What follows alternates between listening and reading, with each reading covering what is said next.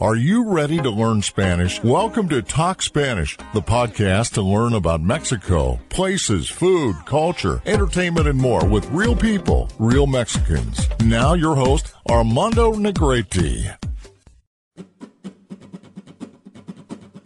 Hola, damas y caballeros, sean ustedes bienvenidos a este podcast Hablemos Español, episodio número 10.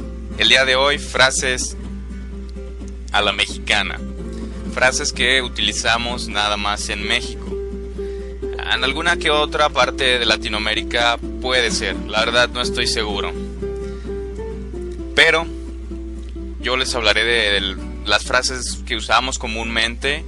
La verdad, hasta antes de ponerme a pensar en todo lo que decimos que prácticamente no tiene sentido, es cuando me doy cuenta de cómo podemos deformar o utilizar el vocabulario español que es tan vasto.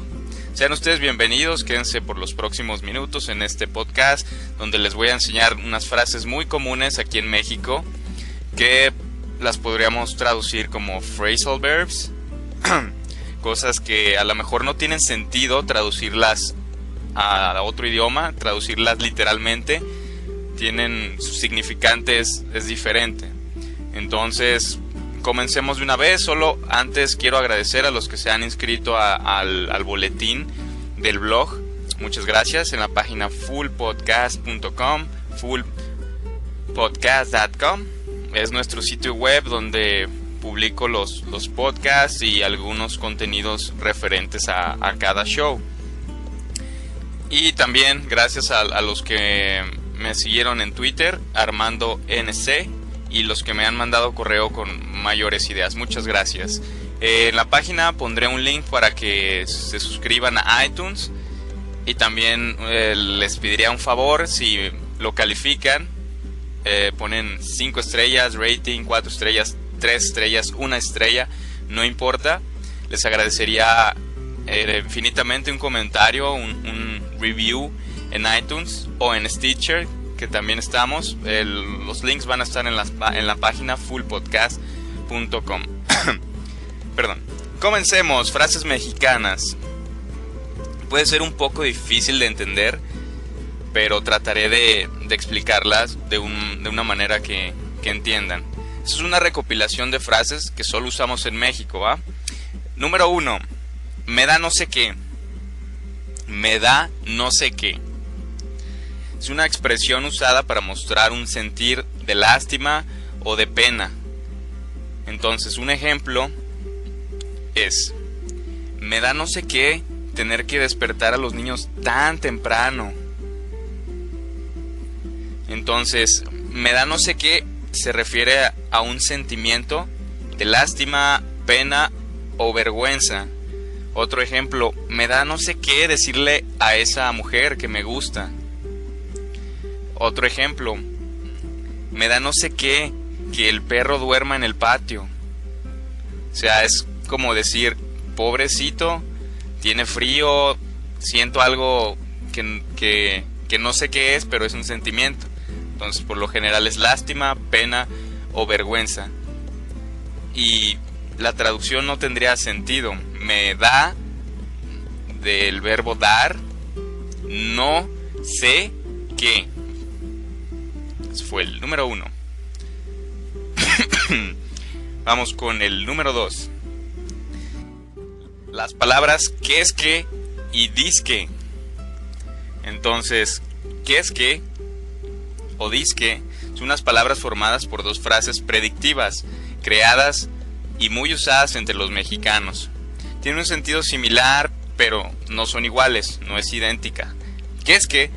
Se usa siempre que se habla de lo que dijo un tercero y que se pone en duda de forma irónica o más bien sarcástica, como diciendo: me dijo eso, pero mostrando duda de algo. Entonces, cuando alguien te platica algo y tú no le crees del todo, lo comunicas a otra persona y dices: oye, fíjate que Juan, que es que va a trabajar y va a ganar mucho dinero. O sea, no es tan seguro, lo pones en duda, utilizas que es que para mostrar un sarcasmo de que no le crees. Por su parte, dizque conserva este carácter de poner en duda, pero es más directo, ya que se trata de la contracción de dice que. O sea, dizque es una contracción de dice que. Que es que su novia llega mañana a México. O fue una fiesta que es que muy elegante. Son ejemplos con la palabra que es que. Ahora un ejemplo con la palabra dizque. Dizque su mamá era una mujer muy importante. O dizque se puso a dieta, pero no veo claro. Entonces, las dos contienen un sarcasmo, una ironía en nuestras palabras como para comunicar algo que no crees del todo. Y bueno, esa fue la número 2. Número 3. Ya de por sí. Los mexicanos usamos esta frase para expresar que se veía venir una tendencia y que esta no solo se confirmó, sino que fue rebasada y con creces, ya sea por otro factor o elemento que entró en juego, o bien porque la situación empeoró. Se usa en lugar de la expresión encima de qué. Si la encontramos en sentencias como ya de por sí le iba mal en la escuela y ahora lo ponen a trabajar en las tardes. O ya de por sí es tonta y le encargan el inventario. Entonces es para agregar más cualidades, por lo general negativas, y siguiendo una tendencia. O sea, es algo que ya conoces que es malo o que es bueno, pero le estás agregando más cosas. Por ejemplo, esa mujer está muy guapa, ya de por sí la siguen mucho los hombres, y además es inteligente, ya de por sí. Ahí está el ejemplo. Otro es, si ya de por sí es dragón y gordo y lo llevan a comer a las hamburguesas, entonces más obesidad viene siendo el reemplazo coloquial de encima de que es gordo, lo llevan a comer hamburguesas. Número 4. Ahora sí. Entonces aquí estamos. Es como el short, la contracción de ahora sí. Nada más le quitas unas letras y ya es O-R-A. Ahora sí. Entre los muchos usos de esta expresión destacan dos. En ocasiones de inminencia, cuando vemos venir consecuencias por nuestros actos, normalmente se acompaña sacudiendo preocupadamente la mano derecha. También puede usarse con un tono de esperanza, como augurando una vida distinta, esperando a algo feliz a partir de hoy. Ejemplos. Te habla el director. Ahora sí ya te corrieron. O se rompió el florero y no tarda en llegar mi mamá. Ahora sí. Ahora sí. Entonces es como esperar algo en estas dos oraciones, esperar algo negativo, un regaño. En estas dos son negativos, pero también aplica para algo positivo. Como por ejemplo, me gané la lotería. Ahora sí vamos a salir de pobres. Con todo y acento del centro de México. Otro ejemplo. Verás cómo ahora sí vamos a vender muchas revistas. Con esperanza, con sueños, con fe, utilizamos ahora sí. Número 5. ¿A poco? Esa frase significa distintas cosas, según la entonación o el contexto. ¿A poco sí? ¿A poco? ¿A poco? Dependiendo cómo la entones, cómo la digas, preguntando, afirmando, en diferentes tonos, es como puedes tener es usar esta frase, ¿a poco? Lo mínimo, perdón, esta frase significa 2 ejemplos. ¿A poco Lalo también se le hace de poeta? Preguntando, ¿a poco Lalo también le hace de poeta? Otro ejemplo, ya nació el bebé de Esperanza y Alberto. ¿A poco? Preguntando y con admiración. Entonces exclamas esa pregunta, ¿a poco? Y otro ejemplo, usando la palabra anterior, un diálogo. Ahora sí me las vas a pagar. ¿A poco muy machito? Pues ¿a poco no? Ese es, en estas 3 oraciones utilizamos 3 frases. Va de nuevo el diálogo, que puede ser un poco difícil. Digamos que alguien está enojado con alguien más. Entonces aquí aplica el diálogo. Ahora sí me las vas a pagar. El otro le responde, ¿a poco muy machito? Pues ¿a poco no? Le dice el agresor. Entonces el pos es otra contracción que la de la palabra pues. Entonces es P-O-S en vez de P-U-E-S. Y bueno, se puede dar en todos los sectores de la sociedad este tipo de palabras, pero principalmente está en personas que no llegan a educación superior o vienen de familias humildes o desde diferentes ciudades, de pueblos o ranchos, son más que nada usados, pero como mexicanos todos las usamos o entendemos o sabemos que se usan. La que sigue, que creo que es la número 6. De aquí a que es una locución adverbial de tiempo, de uso común en nuestra lengua hablada. Quien la dice casi siempre va muy lejano al cumplimiento de alguna promesa o acción, por lo que va comúnmente acompañada de un tono de desencanto. Por lo general se le añade un verbo o bien se colocan puntos suspensivos que evidencian la desilusión o frustración del hablante. Entonces es como la contraria de ahora sí, con optimismo. Te pueden prometer algo y puedes responder ahora sí, con ganas, con positivismo, o puedes poner de aquí a que. Unos ejemplos. Yo ya me voy, porque de aquí a que acabes, yo ya me eché 3 coyotitos. Los coyotitos son un alimento, una bebida, porque hay el alimento como empanadas, como pan, son las coyotas. Pero los coyotitos no estoy seguro qué es, entonces se los platico en el blog. Otro ejemplo, mejor veo la tele, porque de aquí a que hace efecto tu pastilla.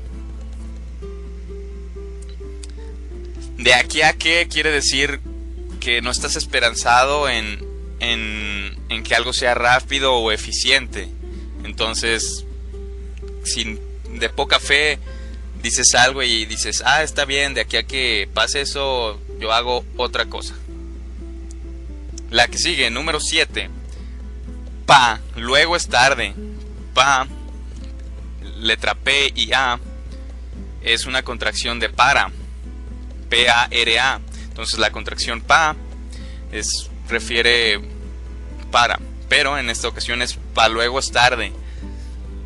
Locución adverbial equivalente a mejor ahora, porque después será tarde. Se usa cuando se desea o se insta a alguien a enfrentar con valentía, coraje y optimismo alguna tarea. Si no enfadosa, al menos engorrosa o difícil, lo más pronto posible. También se dice cuando no se puede esperar a realizar una actividad por emoción y gusto. Los ejemplos. Ayer con la lluvia se inundó la azotuela. o la azotea. ¿Me ayudas a barrer el agua? Pa' luego es tarde. Pásame la escoba. Pa' luego es tarde. Otro ejemplo. ¿Qué? ¿Vamos por unas chelas? Pues, pa' luego es tarde, hijo. Es como, bien, me gusta tu idea. Mejor ahora porque después es más tarde. Aprovechar el tiempo. Esta expresión, o sea, hay que decirla con énfasis. Pa' luego es tarde. Número 8. La palabra virolo.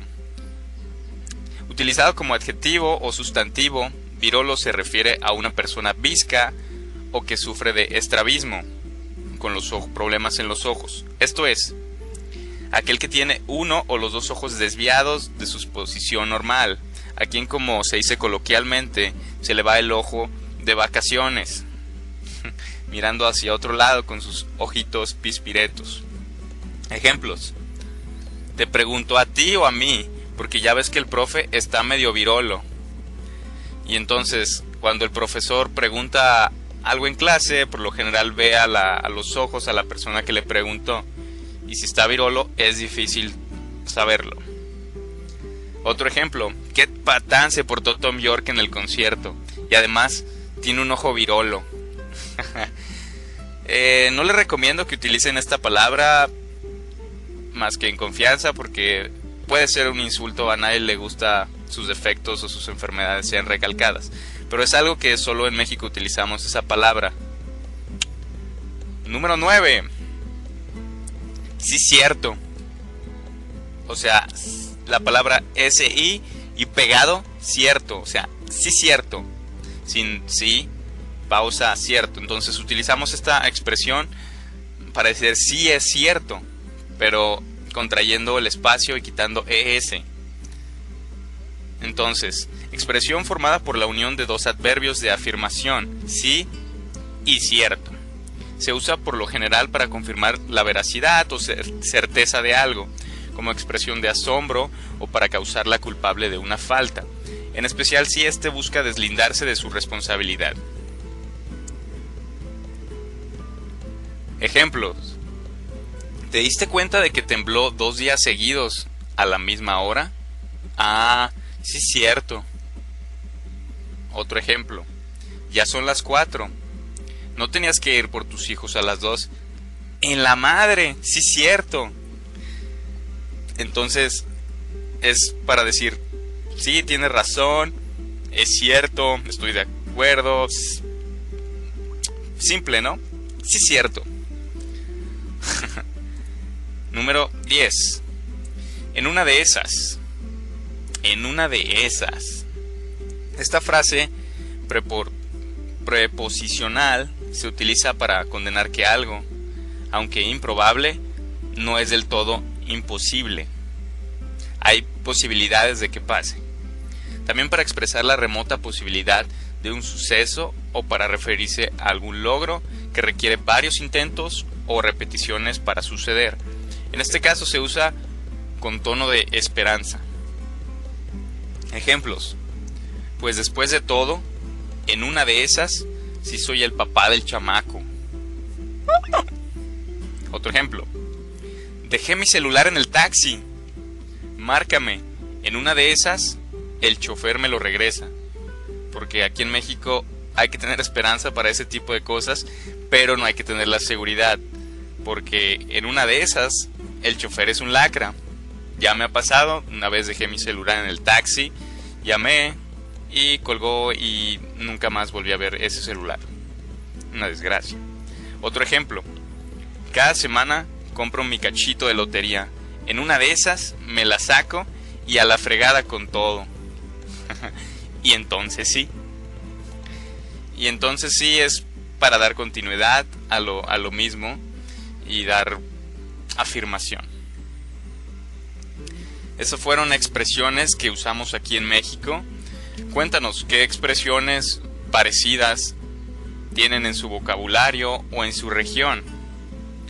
Quiero escucharlos, por favor, comuníquense en fullpodcast.com, los comentarios son bien recibidos.